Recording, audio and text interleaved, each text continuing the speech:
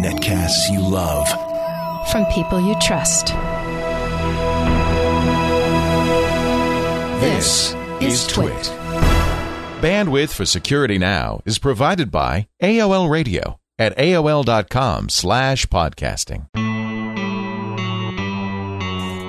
This is Security Now with Steve Gibson, episode 195 for May 7th, 2009, SSL. Security Now is brought to you by GoToMyPC, remote access software that's built for folks who aren't technical, not like this show. And it comes with free customer service 24/7.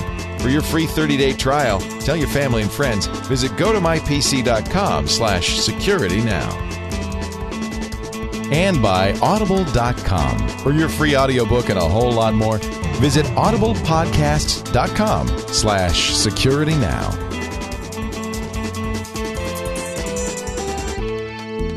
It's time for Security Now, the show that covers all things security and privacy related with our host, Steve Gibson of the Gibson Research Corporation, GRC.com, creator of SpinRite, discoverer of spyware, and man about town. Soon to be man about town with... Man about Starbucks. Man about Starbucks. Yeah, that's a good... I don't really get out on the town. I'm pretty much at Starbucks. In fact, today I was only there for 5 hours this morning. As I was walking out at 10, the Jackie who opened the store at 5, and I helped unlock the front door because I'm always there at opening. She said, "You're leaving early." So wait a minute. Let me get this straight. You go there at 5 a.m.? Yeah, every morning I'm there at opening. And that's breakfast for you. Well, it gets me up and going. And my new deal now, I'm so excited about, is I've got my Northgate OmniKey 102 keyboard that I have under my other arm. And I've been spending 10 to 11 hours a day there. What? So you're programming there instead of at home? Yeah. Why is that? You like the people around and the bustle? Well, I spent 10 years sort of, all by myself at home, and that was good. But there's actually more distractions here than there are at Starbucks. Interesting. Even in counting the UCI cuties who come across the street and hang out at Starbucks. It's just good for the soul. Oh yes, it gives me a little bit of break. When you get to our age, folks, it's not as much of a distraction as it used to be. It's like okay. Back to programming. Now, are you going to bring? I know you've ordered the new Kindle DX, the big one. Are you going to bring that around? Is that going to be your new newspaper that you carry under your arm with your Northgate keyboard? I'm not sure. I've actually put my Kindle down. I haven't looked at it much for the last few weeks. I've really been having a ball getting a ton of coding done. Oh, that's and there's a very good chance that all of CryptoLink will be written at Starbucks, which would be kind of fun. That's really cool. Well, you wouldn't be the first program to be written in a coffee shop.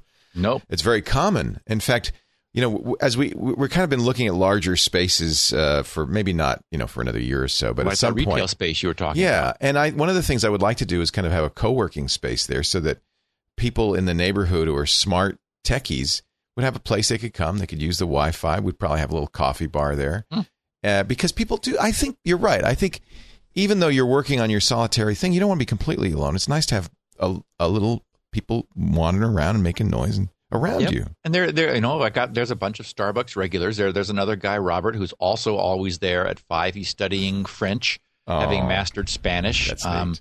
And he goes out and paddles after a couple hours, and so he's there. And so and there's a bunch of regulars, and it's sort of a little bit of social dip. But I just can't believe how much I'm getting done. I'm just getting so much work done, and I'm a little giddy afterwards. I think, my God, this is what I'm supposed to be doing.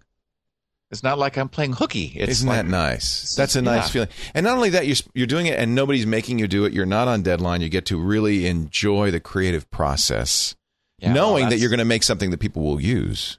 Yep. Wait till you see it. I think in 2 weeks I'll be hopefully unveiling this thing that I've been working on, this DNS benchmark. Oh, cool. Yeah. That's cool.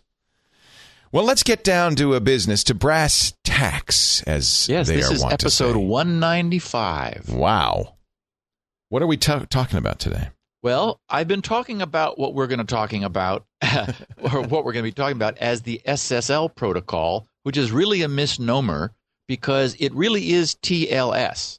I see that setting in my email program sometimes. It'll say SSL via TLS or TLS/SSL or something like that. It's really TLS is Transport Layer Security, which is the renaming of the SSL, the Secure Sockets Layer, which was the name originally given to it by Netscape back in '94 when they originated this. So with everything that we've learned, all of the background that we have in the previous 194 episodes, I'm going to describe today in sufficient detail that everyone listening who has been following along will really have a good sense for what the number one most popular, most used protocol, most used security protocol on the internet is, how it works in lots of fun detail. Cool. So that's today's topic. I'm excited about it. But before we get to today's topic, I'm sure there are some errata, some tech news, and so forth. And before you get to that, I'd like to mention Go to My PC, if you don't mind. These are the folks at Citrix who do the great product, Go to My PC. It's remote access, and it's really the greatest way to do remote access. Now, I know the people who are listening to this show are pretty sophisticated, so I'm going to assume that you've used remote access. You probably can handle remote access. Some of you use Hamachi and other more sophisticated solutions. But and I think you know this, it's not right for everyone. It's sometimes, we were just talking about configuring asterisk. Sometimes some of these great solutions cause some hair loss, as you might say. I just want to tell you, if you need to set up remote access, or you want to set it up for somebody in your family, or you want somebody in your family to use it, you want to tell them about Go to My PC. GOTOMYPC.com. First of all, it's uncompromising. You don't have to worry about it being, and there are a number of remote access solutions like this where you just don't get all the features you want or the speed you want, or, and this is important, the security you want. Go to My PC compromises on none of those. In fact, it uses SSL, it uses TLS for its security. One of the reasons it's the most secure solution out there. And it works anywhere because it uses something called NAT traversal. That means you and your family and your friends don't have to configure the router, don't have to worry about DMZing a machine. That's not safe. Don't have to worry about port forwarding. It uses the centralized Go to My PC server to eliminate all of that. So a couple of clicks of the mouse, you can set it up. I may be wrong on this. I should verify, but I think it's Java-based. It looks like a Java-based install. Very quick. Now it's on your system at your office or whichever system you want to access. Wherever you are, you can do this on a Mac or a PC or Linux or any system as long as you can get a connection to the internet. You can log in to GoToMyPC.com with your secure username and password. You are connected via SSL, not just to Go to My PC, but also to your home system, the system you're accessing. And now everything you've done is secure. You can do anything you want, including run any program, access any network resource. You're seeing the desktop. Unlike a lot of programs, you see video, you see audio. So it really is a great solution. You can check your email. You can drag and drop files if you should choose from one system to the remote system. It's built for non-techies, so anyone can use it. Customer service is free 24/7. And right now, it's free for you for the next 30 days. I want you to go to GoToMyPC.com/security now. And frankly, I bet anybody listening has already got a solution, maybe this solution working, but this is the one you want to tell your friends about. And you can tell them it's free for 30 days. GoToMyPC.com/security now. Be a great solution for supporting family members and friends. GoToMyPC.com/security now. We thank them so much for their support of the Security Now program. Oh, goodness, there's two of me. Any errata to address before we get to the news of the day? Well, having discussed the Kindle, I had that on my notes to discuss. That's pretty. We didn't discuss it. Now, we should say we discussed it before we started the show. Oh. So let's go through just a little bit about why you think this is an important thing. First of all, why did Amazon, hard on the heels of announcing Kindle 2, do another Kindle? I mean, I just bought a Kindle 2. I just bought one for my mom a day before the announcement. Should I send it back? Should I say, don't open it, Mom, send it back? Well, well, okay, I don't have the DX yet, so I don't know. So you're not reviewing it. And I only learned about it minutes before we began recording. A friend of mine said, "So, do you have your DX yet?" I said, "My D who?" And so what I know about it is that it has a 9.7-inch diagonal screen instead of the 6-point something that both the first and second generation Kindles have. That it has a higher pixel resolution, so the individual pixel pitch is tighter, and significantly, whereas both of the first two Kindles did not have native PDF reading, this one does, which is a big feature for me. This is their I understand this is their way of getting into the textbook market. Basically, you need to have this size. Yes, presumably. I mean, what I was doing this morning during my 5 hours at Starbucks was rereading the RFC. It's RFC 5246, which it's the largest RFC I think I've ever seen. It's 104 pages long, and this is the detailed specification for version 1.2 of TLS, the Transport Layer Security, which is the topic of this week's podcast. And I printed it out. Double-sided to save paper, but so there's 52 sheets of paper. I would have much rather written it to a PDF, stuck it on something that I could read. Now, I could do it on a laptop, but this DX, the fact that it is able now to render PDFs, and the screen is large enough that you can actually see the content of the PDF that's rendered. Now I'll have a portable PDF reader. And so when I email a PDF to my Kindle, as I've done recently, it's converting it. Correct. It converts it to its native format, to the Mobi book, the Mobi Pocket format. And why is that not okay? Well, look at the PDF, and you'll find that it didn't make it. There aren't enough pixels to render a typical full page that the PDF assumes, and PDFs are non-reflowable, whereas books can be dynamically reflowed, because really a book, a textual book is just a stream of characters, and so when you change the font size, for example, you're able to reflow so that you repaginate. But for example, you can't change the font size on a PDF. Because you can scale the whole page, but you can't change the font size because the PDF it's a page layout specification. So anyway, I'm excited, and I know a number of my other techie friends. For example, Mark Thompson. When the one question he had about of Analog X, the one question he had about the Kindle was will it display PDFs? And I said no. This one does. The DX does. And because its page size is big enough to show an 8.5 by 11 or an A4 page without reflowing it. With enough resolution. So you can just put because a PDF is a picture of a page, basically. Right, so exactly. You can put the picture of the page on. You certainly put that on your Kindle. And I did. I Kindle one, and which has the same resolution as the Kindle 2. I did put a PDF on it. And I thought, okay, well, I'm not doing this again. Okay. Well, that's kind of intriguing, but I'm a little worried. I'm going to wait till you get yours because I'm a little worried that it's just too big, because I mostly read my Kindle in bed or on an airplane and stuff like that. And I'm a little concerned that it might be a little big. Yeah, I'm reading textbooks that often have diagrams, and the diagrams don't survive very well on Kindle 1 or 2. Yeah, I'll give you that. I mean, you have to get out a magnifying glass or squint and so forth. Right. And so that's another example where this DX, it will be much better for books containing diagrams. Well, I'm glad you're the guinea pig. For the first time ever, Leo. Normally, you're I'm the early adopter.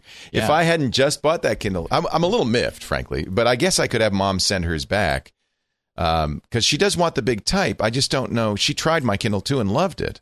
Yeah. It's hard to say. I mean, for your mom, she's probably in her 80s, like mine. Right. No, late 70s. Yeah. Yeah. at that point, you know, having a bigger page with bigger font, I think there's some advantages. Yeah. There. Well, she had stopped reading books, and she couldn't read even papers for very long. And when she tried the Kindle, she read a whole book while she was visiting last week because she could make the font size a little bit bigger. But it's big enough on the Kindle, too. So I don't know. Yeah. Well, I'm going to watch you. Thank you for being the guinea pig for us. Happy to be. And, you know, it's pre-order time. It's not like they're shipping them yet. They're saying they'll be shipping sometime this summer. That could be I immediately logged myself in to get in the queue. So I'm excited. You know what this really is exciting is for school books, textbooks. They're very, very expensive.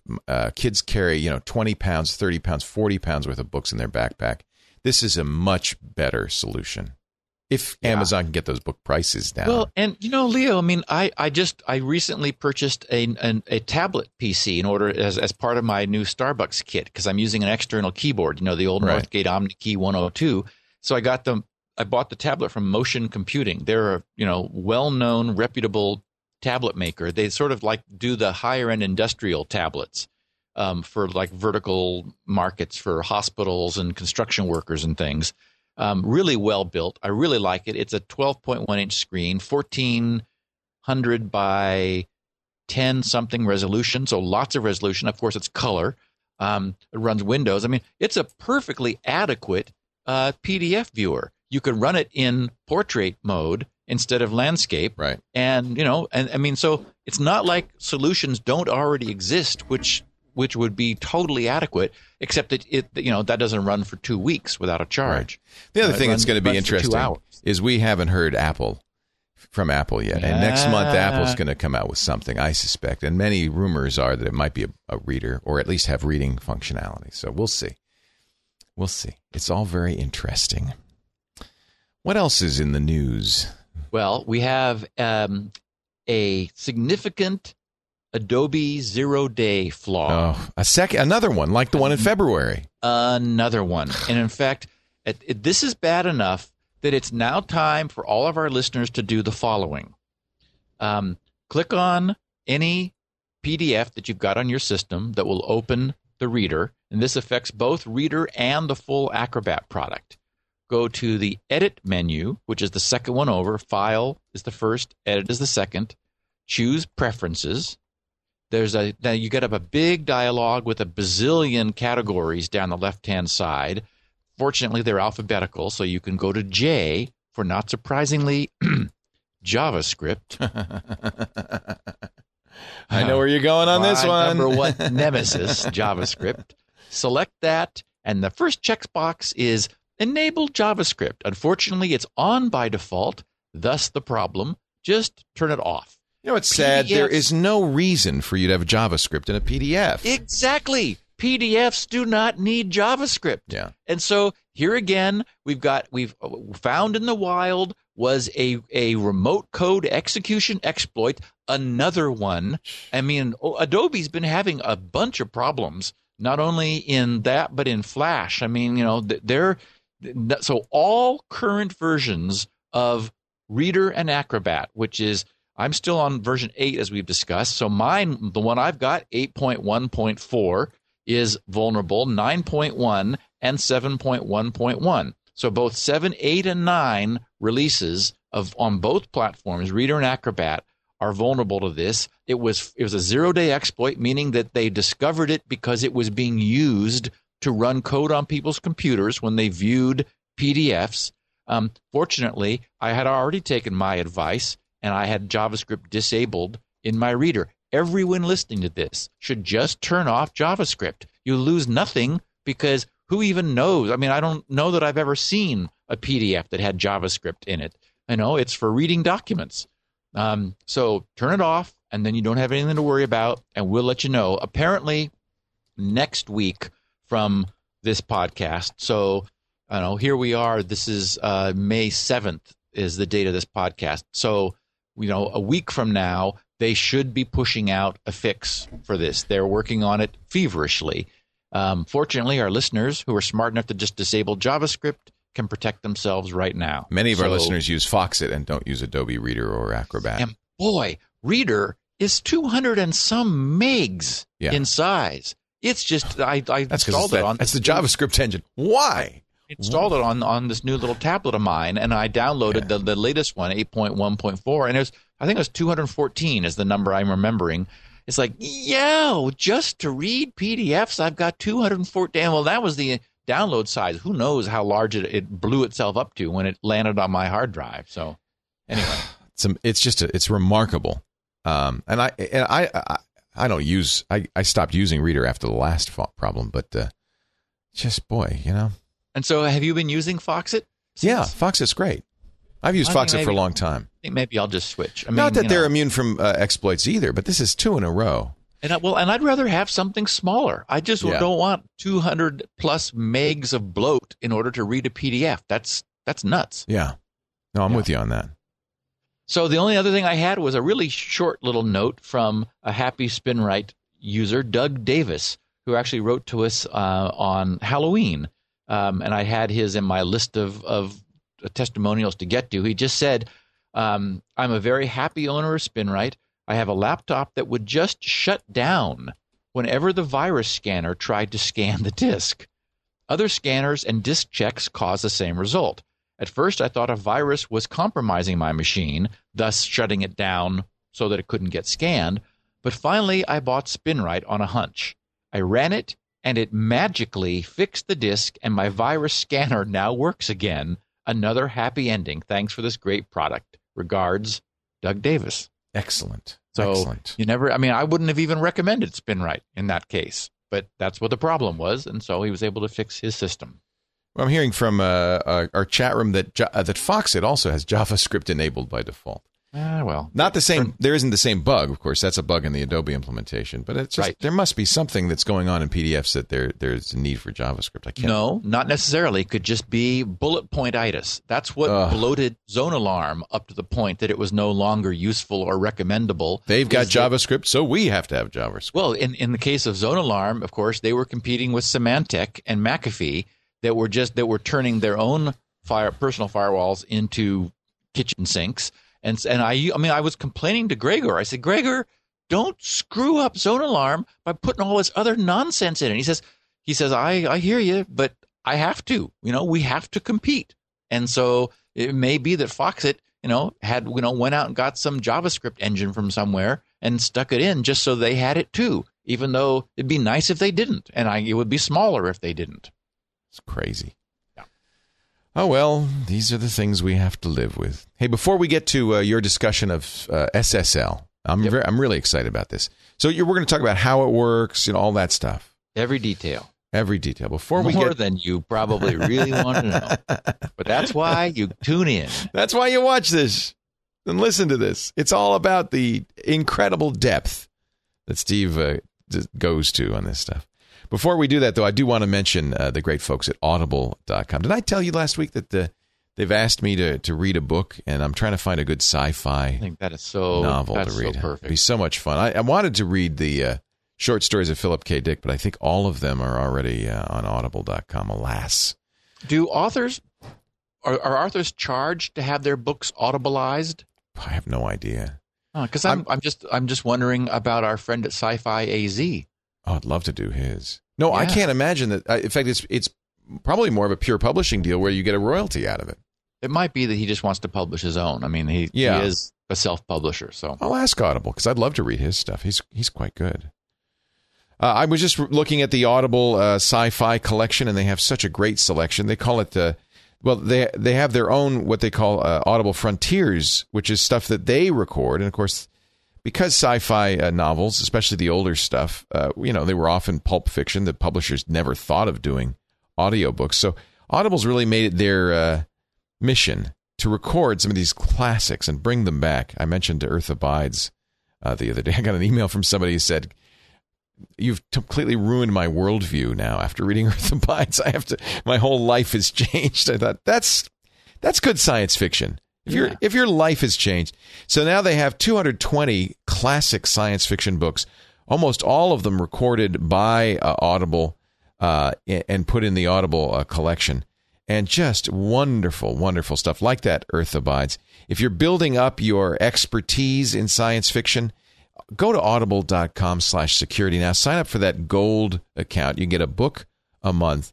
There's something about listening to science fiction that's so great. They do, but some of them are straight reads, and then some of them, like their unabridged, I want to say performance of Dune, are almost dramatizations. They use multiple readers for different voices. Dune is so complex that you kind of need that. You kind of need the additional voices to help it make more sense, but it just comes to life. This is, if you haven't read Dune, this is a great way to read or listen to, I guess, Dune. Every word is there, but narrated by some of the best narrators, including Scott Brick and Simon Vance and Orla Cassidy and Ewan Morton, to give it that real authenticity. This is a Audible customer favorite, 4.5 stars out of 5, based on over 2,000 ratings. This is a really, really good audio book, a good one to start with. So give it a try. Go to audible.com/security now. Sign up for the gold account. Your first book's absolutely free.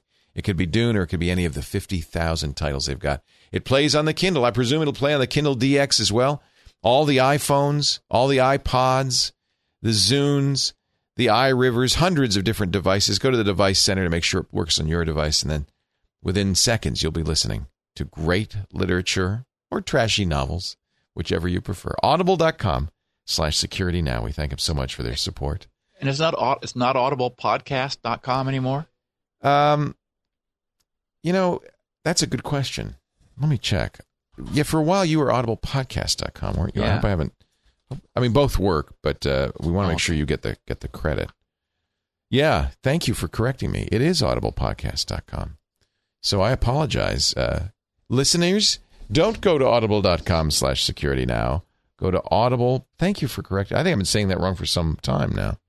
Audible podcast. It doesn't. It only impacts. They like to keep track of which shows do the best for them, and so I know you like to do well, Steve. So I'm very competitive. Yes. Audible. There's the URL. audiblepodcast.com/security now. All right, let's talk about SSL, Steve Gibson. Well, we really need to talk about TLS. So, SSL is because it was what came first. It's what, we still refer to this protocol as commonly, although it's really not the case, actually, that SSL is in use. TLS has formally and completely replaced it. It is substantially more bulletproof. SSL has an interesting, somewhat spotty history, more so than is commonly known. I mean, we've beaten up, the early Wi-Fi protocol, WEP security pretty badly. We've never really done the same for SSL. SSL is a specification for securing any reliable protocol on the internet, meaning, for example, TCP, as we've discussed, is a reliable protocol because even though the connection itself is not reliable, meaning that routers that are briefly overloaded have, by permission, have the ability to drop whatever packets they're unable to route. They only make a best effort. The routers make no guarantee.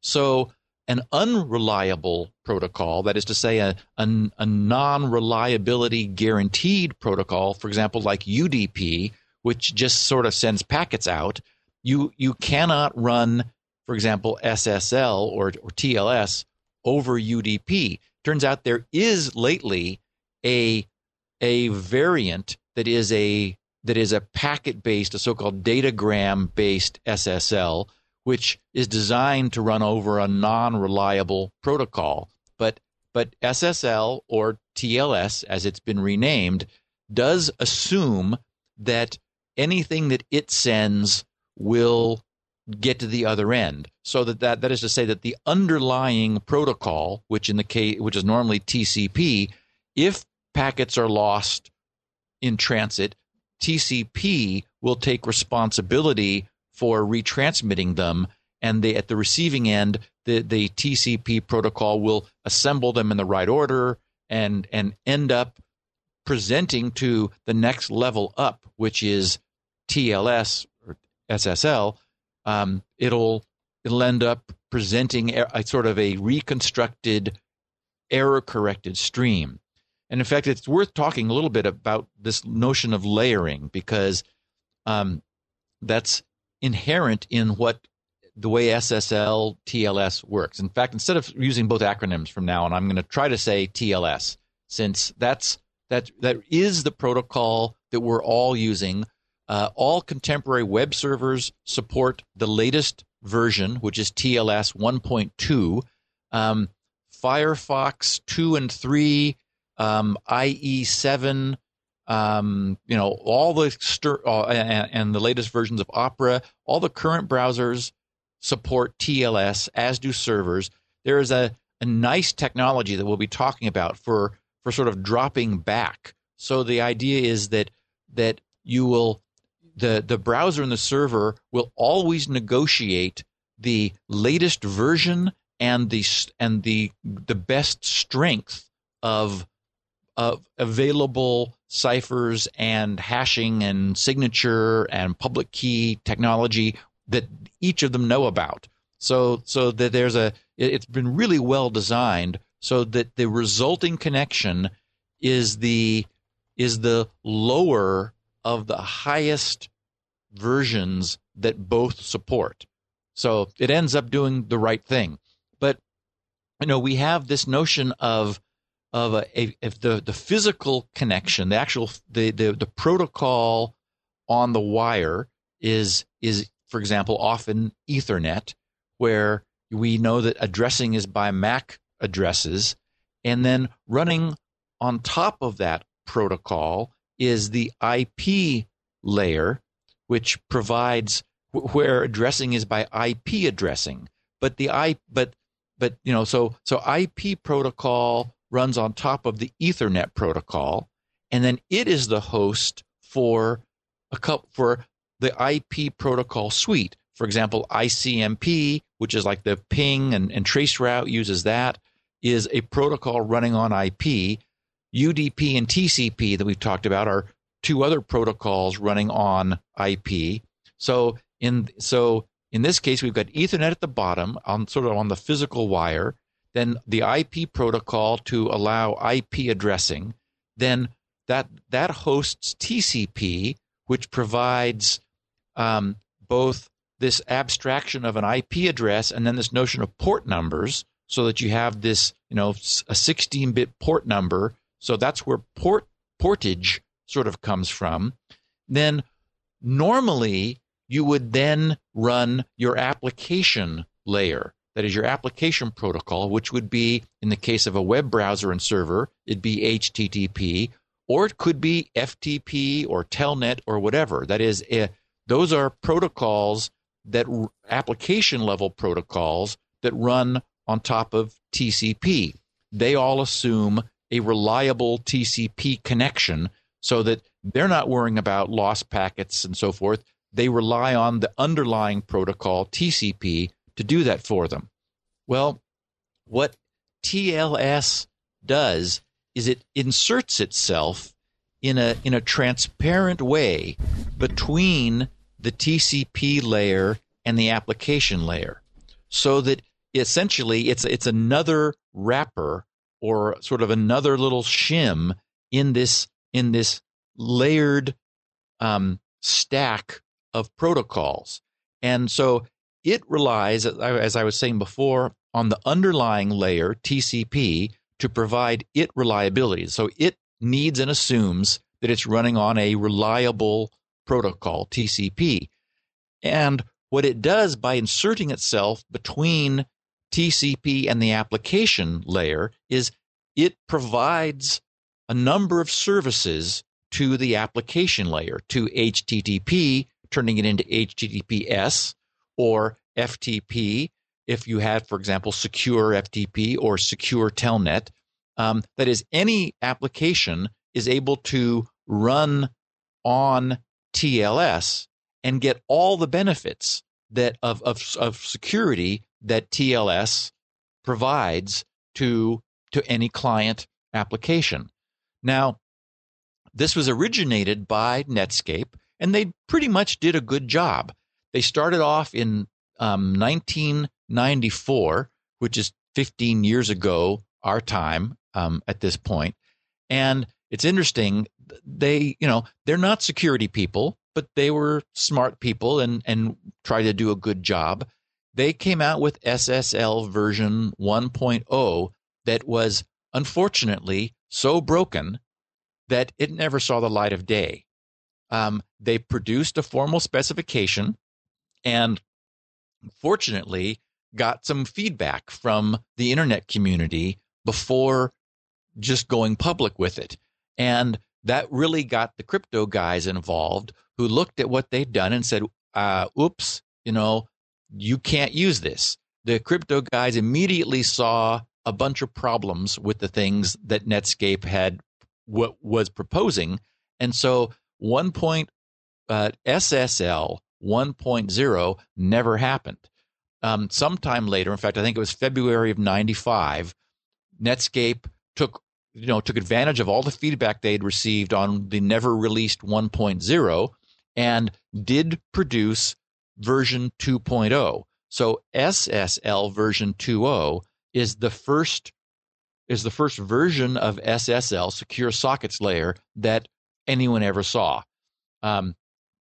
So what does it provide? Well, we sort of know from all the discussion that we've had over the last nearly 4 years what we rely on SSL for. We know that we rely on it for confidentiality, that is to say, encryption. It has ciphers in it such that no one monitoring the line is able to obtain any information, is able to know what it is that we're sending back and forth. One of the nice features of both this original SSL and today's TLS is that all of the connection and handshaking is done before even the first byte of the application layer data is transferred. So TCP, the layer below this security layer, TCP does its SYN, SYNAC, and SYN, the standard three-way handshake, typically involving 3 packets, which establishes sequencing and confirmation of a connection. At that point, SSL performs its handshake and negotiation, which is what we're going to talk about in detail here in a couple of minutes. And all of that gets done, and both endpoints of this security protocol they need to be satisfied and happy and established essentially prior to the application layer that's been waiting all this time. The application layer initiated this, but no actual traffic is emitted at either end until this secure layer has been established. So nothing of what the application is doing is able to leak out into, in any way out of the LAN or the WAN, the internet, anywhere. So it really does wrap the entire dialogue in a confidential tunnel. It also, as we know, both SSL and now TLS provide authentication. We've talked a lot about server-side certificates, and we understand that a certificate is identification information and a public key, which has been formally signed by somebody that the recipient of the certificate trusts, and that allows them to verify that nothing has been tampered with.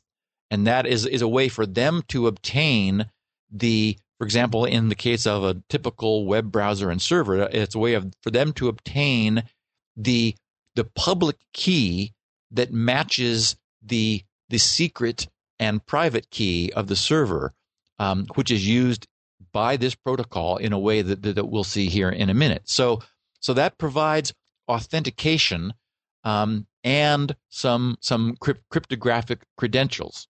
It also provides tamper proofing, which is important because it's one thing to know that the message is secret and that it's authenticated, but if it was possible to tamper with the message, then we're not so happy because there are various hacks that can be used if you could tamper with the stream that could still cause trouble, even though the message is confidential and authenticated. And in fact, that's where SSL 2.0, it's one of the places where it tended to fall down, and also provides proof against message forgery, so that nobody is able to, for example, do a replay by sending packets again and forging packets from either of the endpoints. So all of the packets are serialized through the entire connection, and both endpoints make sure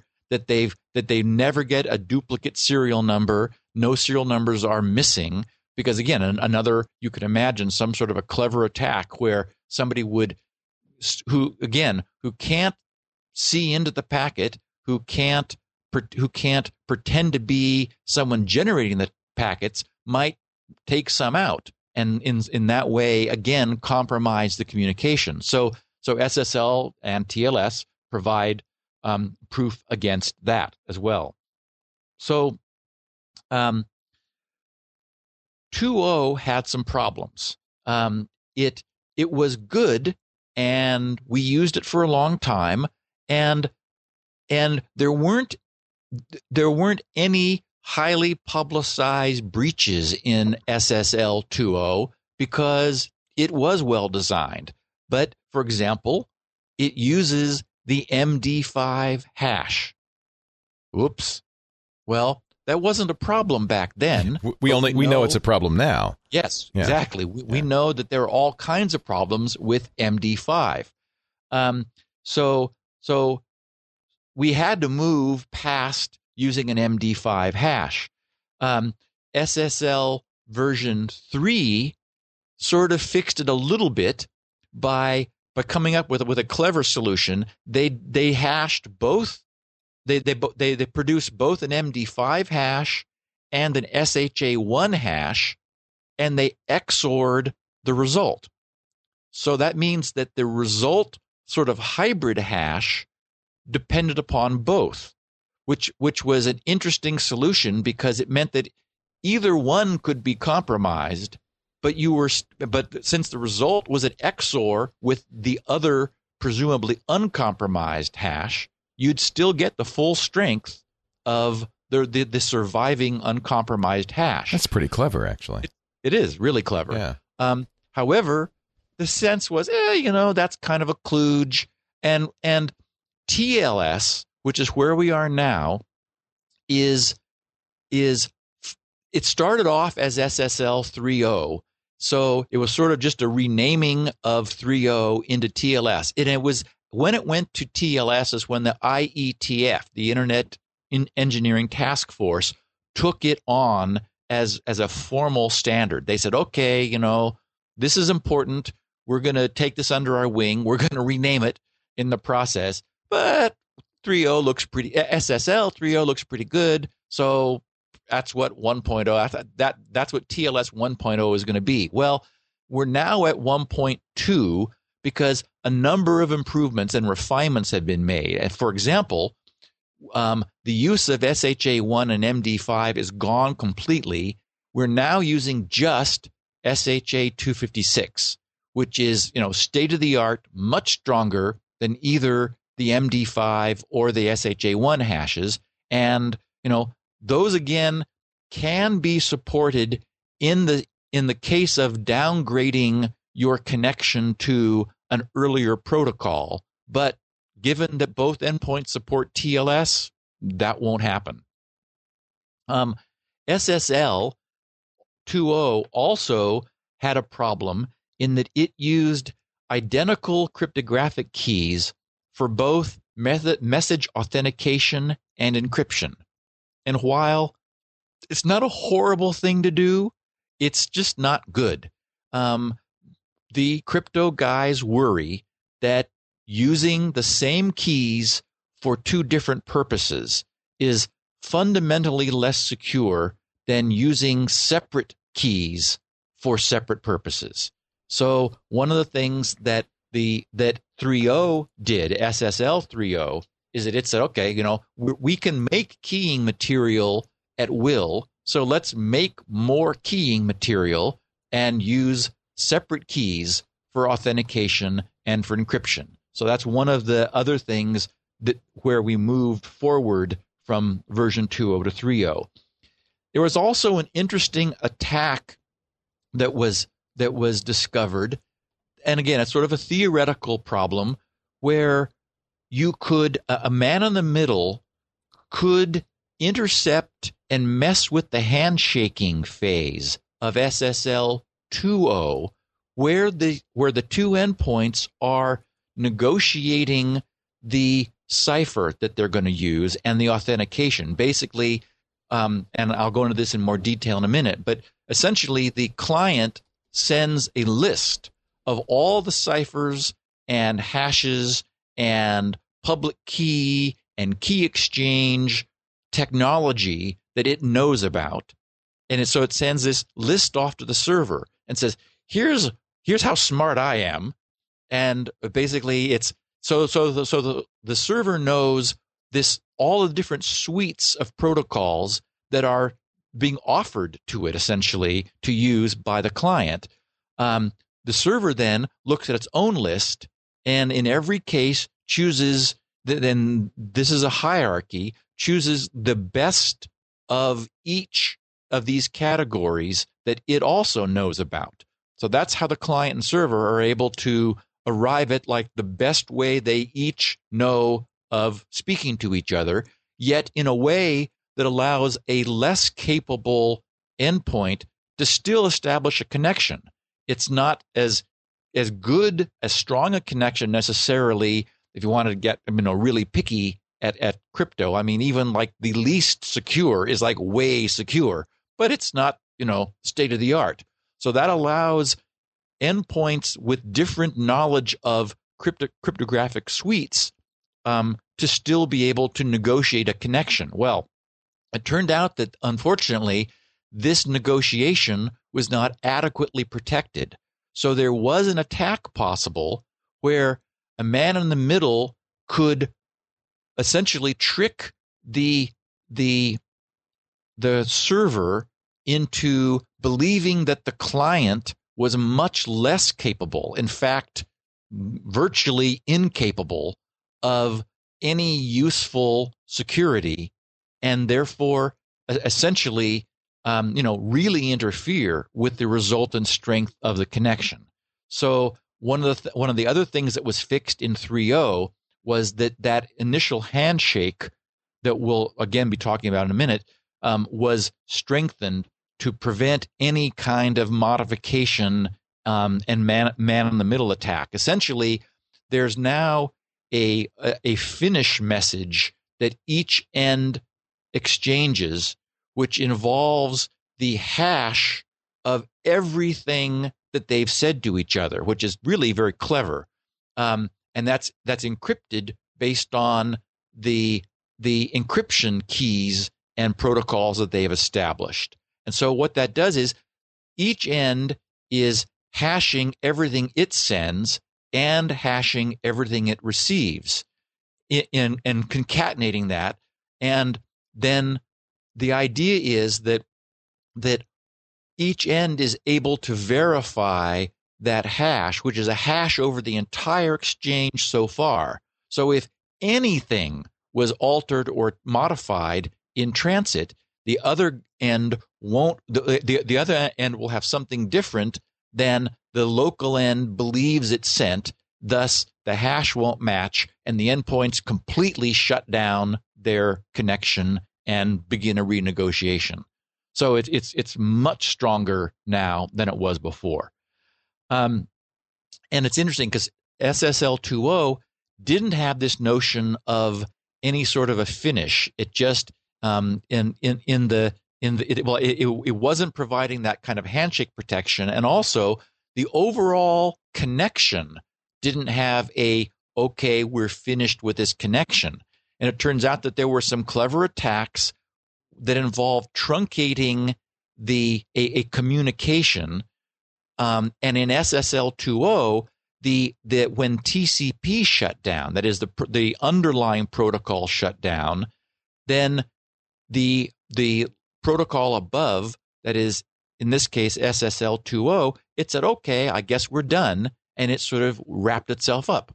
Well, now there's a formal end of message communication added in at SSL 3.0 in order to say, okay, this is really the end. I've been told by the application layer that we're done now, so it's okay to shut down, which was missing from 2.0. That was added in 3.0. And finally, there's a feature that still hasn't been implemented. It's funny because I was in reading some of the commentary on the spec. There was some commentary that mentioned that, gee, this feature no one's used it yet, but it's in there and it would be really nice to have. And that is, there is a provision that appeared in 3.0 and has survived in TLS that allows more than a single service. That is to say, SSL 2, and actually all practical implementations, because we're still not using it, as I said, assumes that everything is known about the remote endpoint. That is, that the identity of the remote endpoint is known, so that when, for example, the client connects to a server at a given IP, that server responds with its certificate. But this causes problems with virtual hosting, because in a virtual hosting environment that we have discussed in the past, you can have many different websites located at the same IP. And it's the host header in the HTTP protocol that specifies which hosting website you want to connect to at that IP. If you don't have that, if you're unable to use that, then, and which is the case now, you have a problem with SSL certificates, because you can only bind a single certificate to a single IP. And so there isn't a good way to do virtual hosting. What some people have done is used wildcard certificates, where it'll be essentially asterisk dot and then an underlying domain.com, and then other domains are defined. So, for example, you might have, webservice1.commondomain.com, webservice2.commondomain.com, and so the certificate would be star.commondomain.com.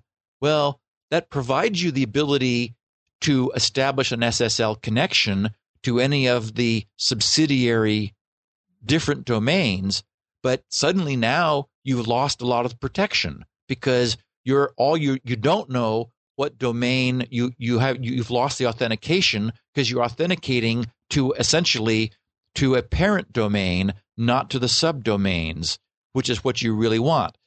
The point is that with 3.0, although it's never been used, and also in TLS, there is the ability for the client to specify which certificate it would like to receive from the other end. So there is really nice native support for a virtual hosting environment. And the reason I was chuckling was that, well, none of the certificate people are anxious to offer something like that. They would much rather, sort of force a certificate per IP and sort of leave things as they are. It's interesting to me that this facility exists, yet no one has implemented it. So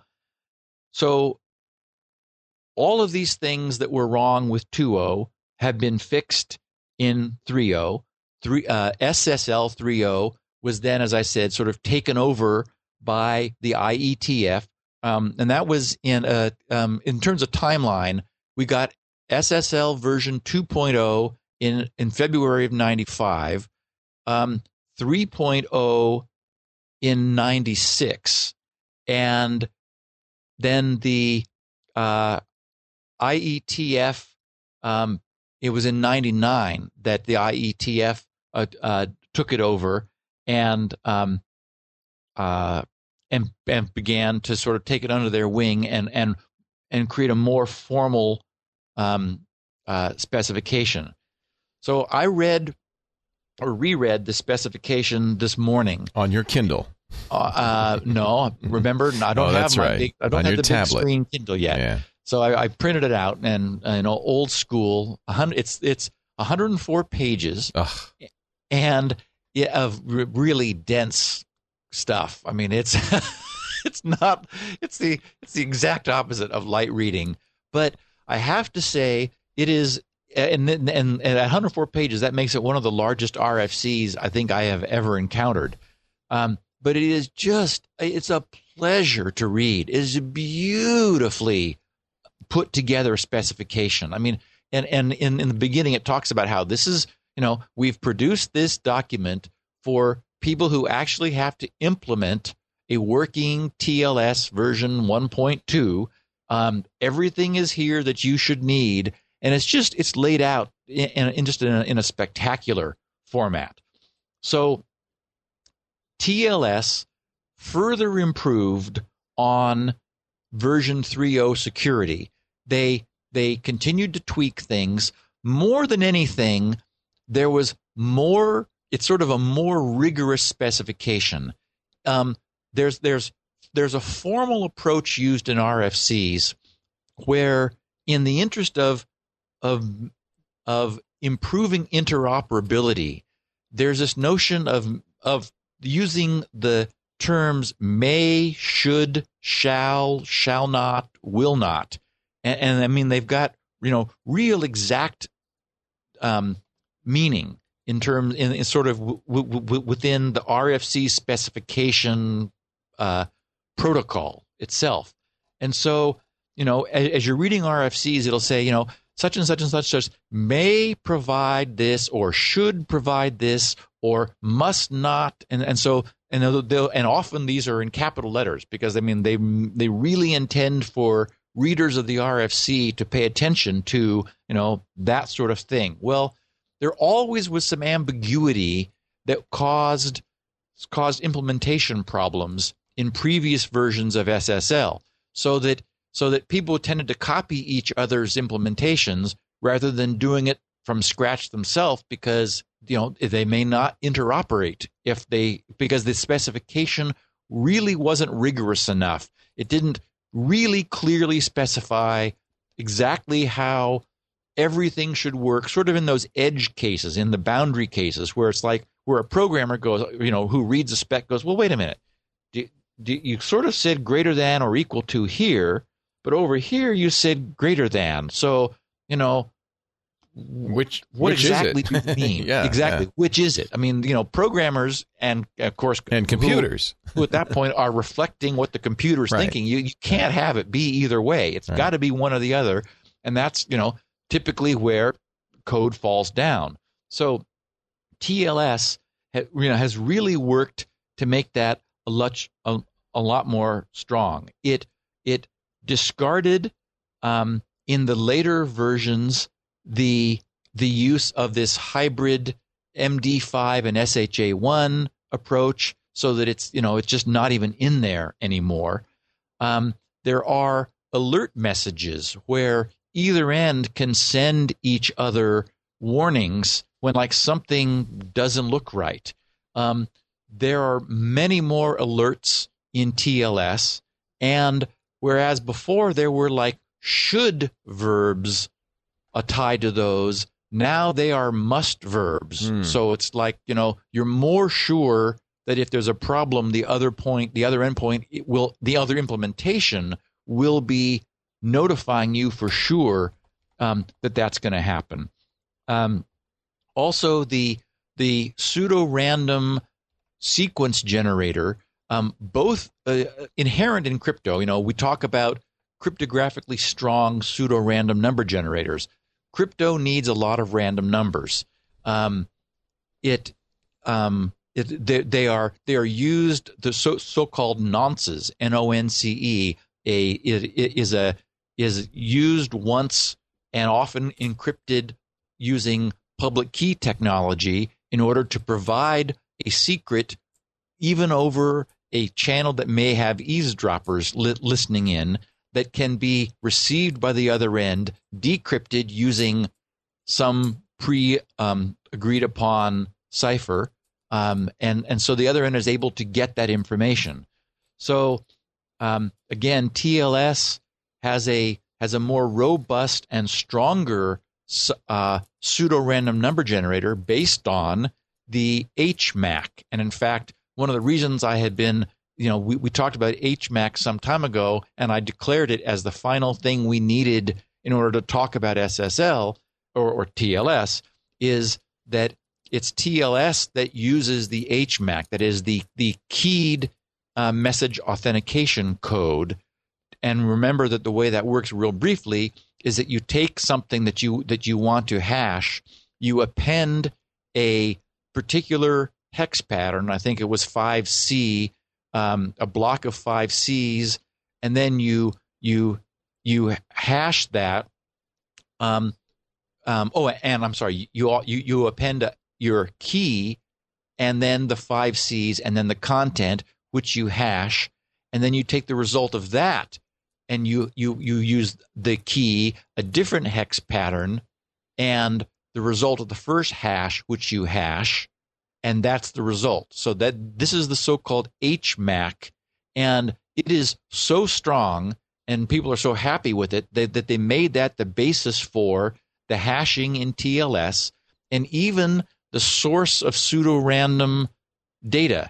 That is, you start with a seed and a key, and you run HMAC on it in order to generate some material, and then you HMAC that along with the same seed to generate a next chunk of material, and you HMAC that with the seed as many times as you need to as your source of pseudo-random data.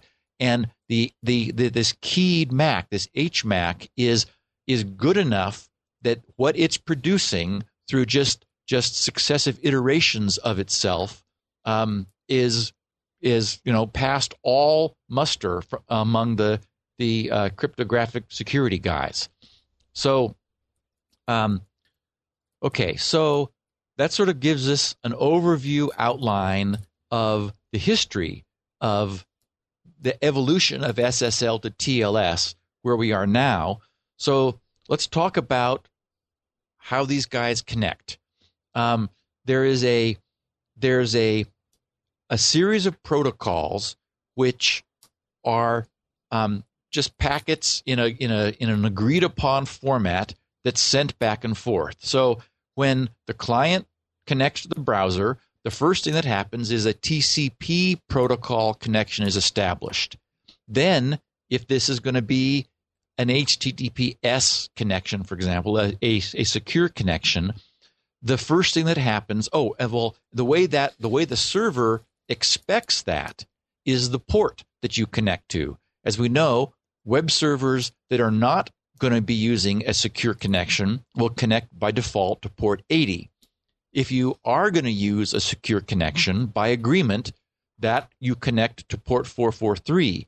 So any incoming TCP connection to port 443 assumes that an SSL, or I should say TLS connection, is going to be made. So the first data that the server receiving this connection expects from the client is the so-called client hello message. Now, packets and messages are sort of separate things, because the packet is the unit of transmission over the internet, but a packet can contain, I would say, one or more, but actually even zero messages. There is a there's a provision, sort of clever, in the current TLS to deliberately allow null traffic to be sent in order to confuse anybody who might be trying to do a traffic analysis. So it is even possible to send no application data, just sort of to send some blob, just to sort of like mess with the people who may be trying to figure out what's going on. I got a chuckle out of that. But so the client sends its client hello message, which contains the highest TLS or SSL protocol version that it knows about, that is, that it supports. And this is the way that this is the first step in this negotiating for the best connection, the most secure connection possible. Also in there is a 32 byte random number. It's composed of the Unix time at the client end. Unix time is just a 32-bit value, which is the number of seconds since January 1st, 1970. So it takes those 32 bits or 4 bytes, and it appends that to 28 bytes that it has locally generated randomly. That produces a 32-byte random number, which it includes with the highest protocol level that it understands. It also sends a session ID. It makes up a session ID. And what's interesting is that there's always been this notion of caching credentials at each end. We've talked often about how expensive public key crypto is. And for example, in the case of a very busy server, which is inherently using a lot of secure connections, a lot of TLS connections, there's some tremendous overhead associated with the public key aspect of this negotiation. So there is the notion in both in the older SSL and now surviving in TLS, the notion of the endpoints being able to cache the result of that expensive public key work. And so what will happen is if the client is connecting to the same endpoint, that is at the same IP, same web server, URL that it had connected to before, so that is to say, if it still has credentials cached from a previous connection, which may have just been seconds or fractions of a second before, it will offer the session ID from that cached credential to the server. There's no guarantee the server is going to accept it, but it'll make the offer, suggesting that, hey, I still remember you from just a second ago, and maybe we could dispense with some of this if we both agree to do that. So that's in there.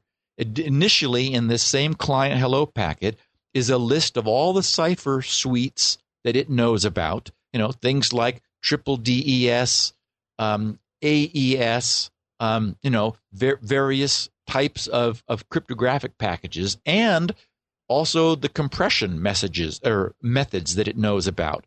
There isn't much work that's been done on compression, and I've seen that sort of opinions vary about whether any of it's being done or not. You either have no compression, or apparently there is the ability to use the standard Unix-style deflate compression.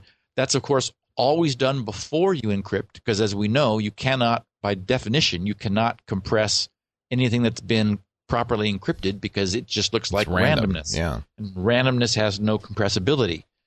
And then optionally, there is the ability for extensions to be added. One of the nicest things about SSL and TLS is that they've always provided, by careful design, extensibility, so that we don't have to break any of this in order to move forward. That is, we're able to retire ciphers that, for example, if a cipher were suddenly discovered to have a problem, well, either end could remove it, and it could never again be used by that end or by anybody that it was going to have a conversation with.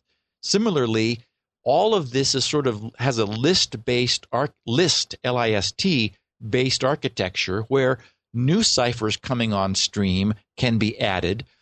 Because this is an IETF standard, the IANA is the formal enumerator of these things, because they end up just sending like a list of numbers.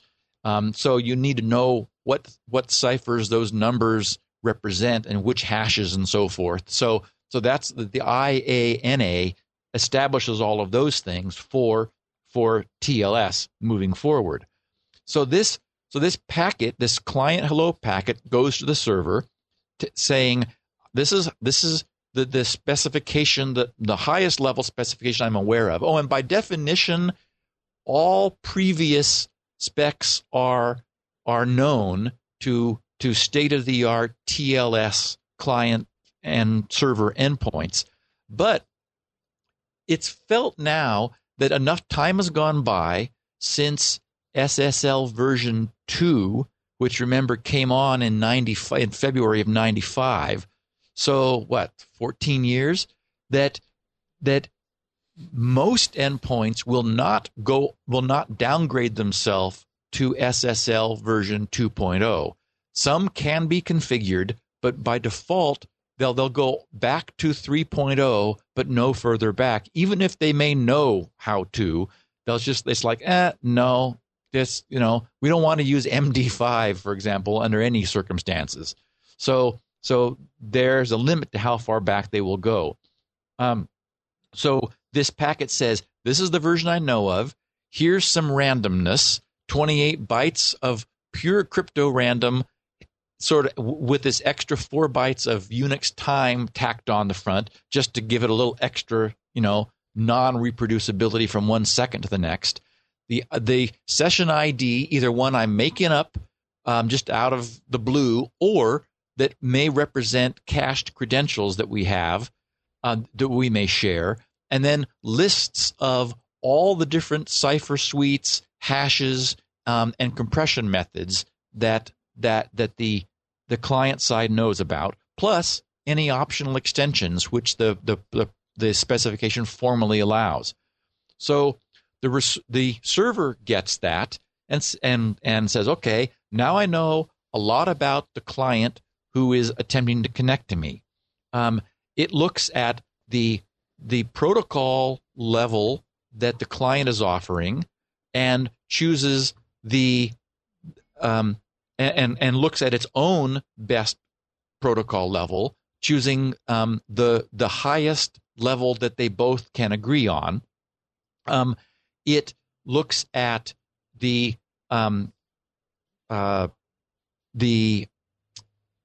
list of cipher suites and compression methods, and similarly picks one from the cipher suite, one from compression that it knows and that is the most advanced, most secure, best that the client knows. It does the same generation of a random number, producing a 32-byte random number, and it looks at the session ID and checks its own cache to see whether it is in agreement with the client that, hey, the client is saying it's got this in its cache. The server can either return a null session ID saying no resumption is agreed to, and by the way, I'm not doing any caching at this end for whatever reason. It can return a new session ID, which is its way of saying, sorry, I don't have that in my cache, so this is the session ID we're going to use instead. Or it can return to the client the same session ID that the client sent, which is the server's formal acknowledgement that they're going to have an abbreviated handshake because it still knows and is in agreement with the client about the stuff they had before. So essentially, the server hello message, which returns, has all of this decision made. The final protocol that they're going to use that's been agreed upon, its own 32-byte random number, the session ID that they're going to be using, which may be what the client sent if they both have the prior credential still in the cache, and the chosen cipher suite and compression method chosen from among those that the client offered that the server end is able to agree upon. It also, often in the same packet, sends its certificate message. Even though technically in the protocol it's a separate message, as I said, you could have multiple messages in a packet. So in what may be in the same packet, though doesn't have to be, will be its certificate message, which is essentially its certificate. It's offering its certificate, which normally contains the whole hierarchy of signatures back to the certificate authority, and of course the certificate has bound into it its public key. So that's its way of providing the first stage of authentication, saying here's the certificate that I, the server end, have. It also so that information goes back to the client end, and the server says hello is done. That is, my job with the hello phase is finished. The client then receives both the server hello from the server and the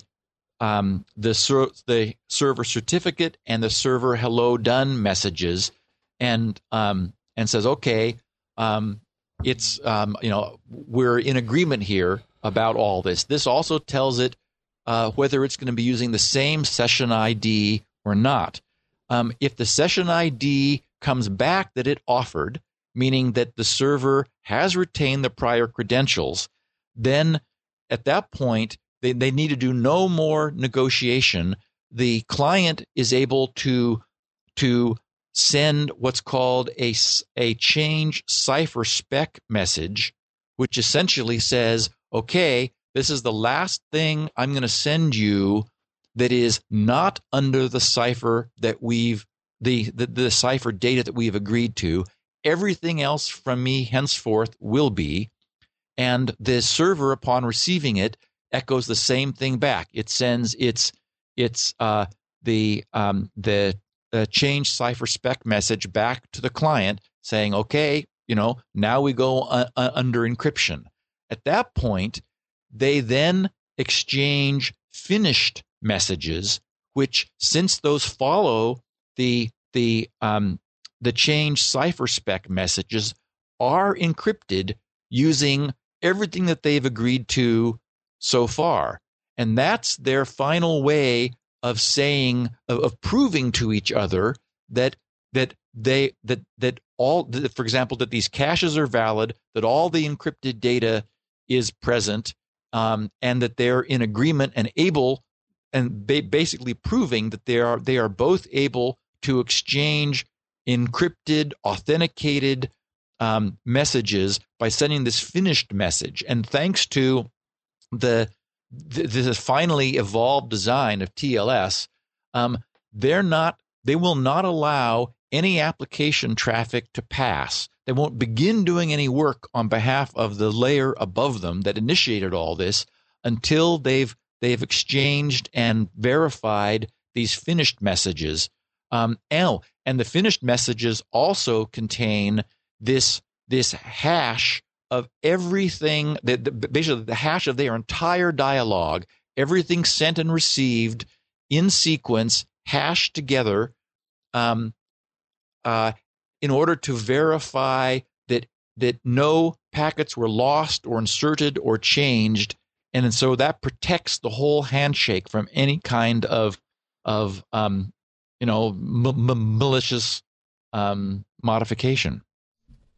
Wow, you came to an end. I thought that was all one long sentence. I heard a period. That is the most complicated thing ever, but it works. Well, it does, and I mean, it is complicated. But when you think about it, I can't see a way of eliminating any of that. No, you need it. Yeah. Yeah. No, I can see that. Yes. Yeah, you absolutely do. You want a. I mean, this is the most used cryptographic protocol on the internet. It's HTTPS. It's what we're all using when we're logging into web servers, and we want to be protected. And so you want a protocol which is going to be able to grow, which is going to be able to accommodate differing capabilities on the endpoints. Because, Lord knows, we got all kinds of crazy clients all over here that are trying to connect to internet. So we got Kindles, we've got phones, we've got, iPods, we've got PCs. I mean, we got refrigerators and all kinds of stuff. It's clear to me that as processing power increases, and as the pervasive threat presented by malicious access or malicious actions on the internet become more of a problem, that security and the robustness of these kinds of communications is going to be increasingly important. So, I mean, you can imagine a day where the notion of sending email over an unencrypted connection is just kind of quaint. It's like, Scotty trying to talk to the mouse in the early Star Trek. Hello, computer. The voyage home. Hello, computer.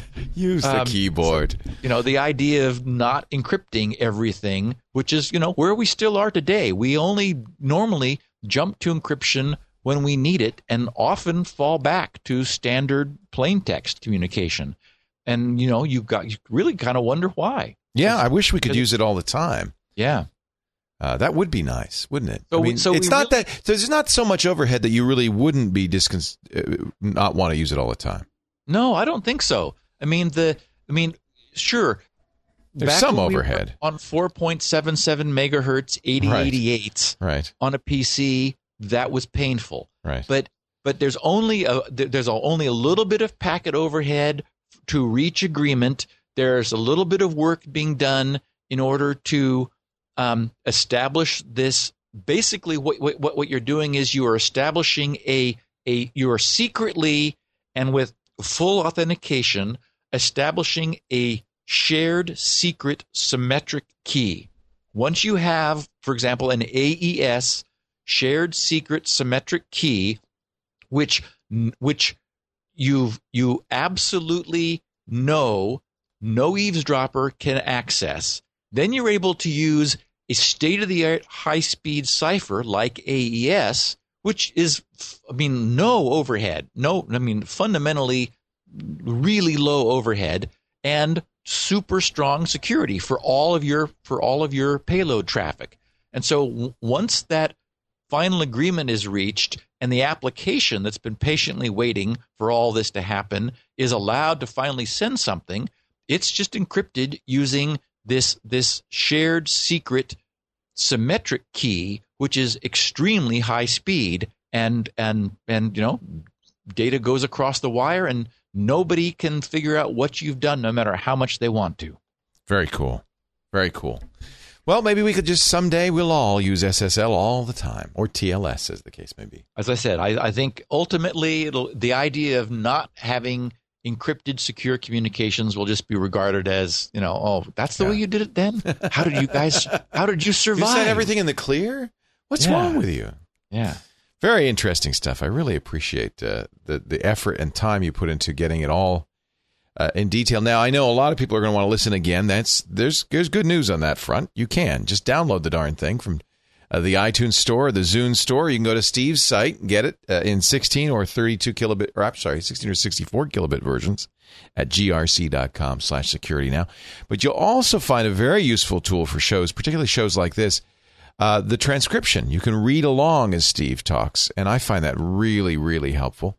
Those are also at grc.com, along with all of Steve's show notes. You can also find more information at our wiki, and in fact, We're always looking for people to help out with the wiki. You don't have to have even an account to edit it.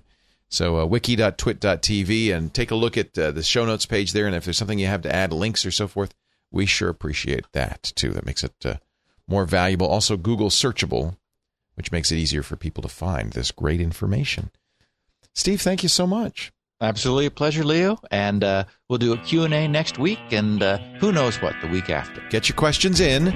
Security Now feedback is at grc.com/feedback, so it's easy to do.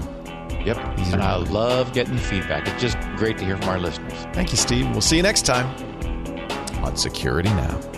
Thanks, Leo. Security Now.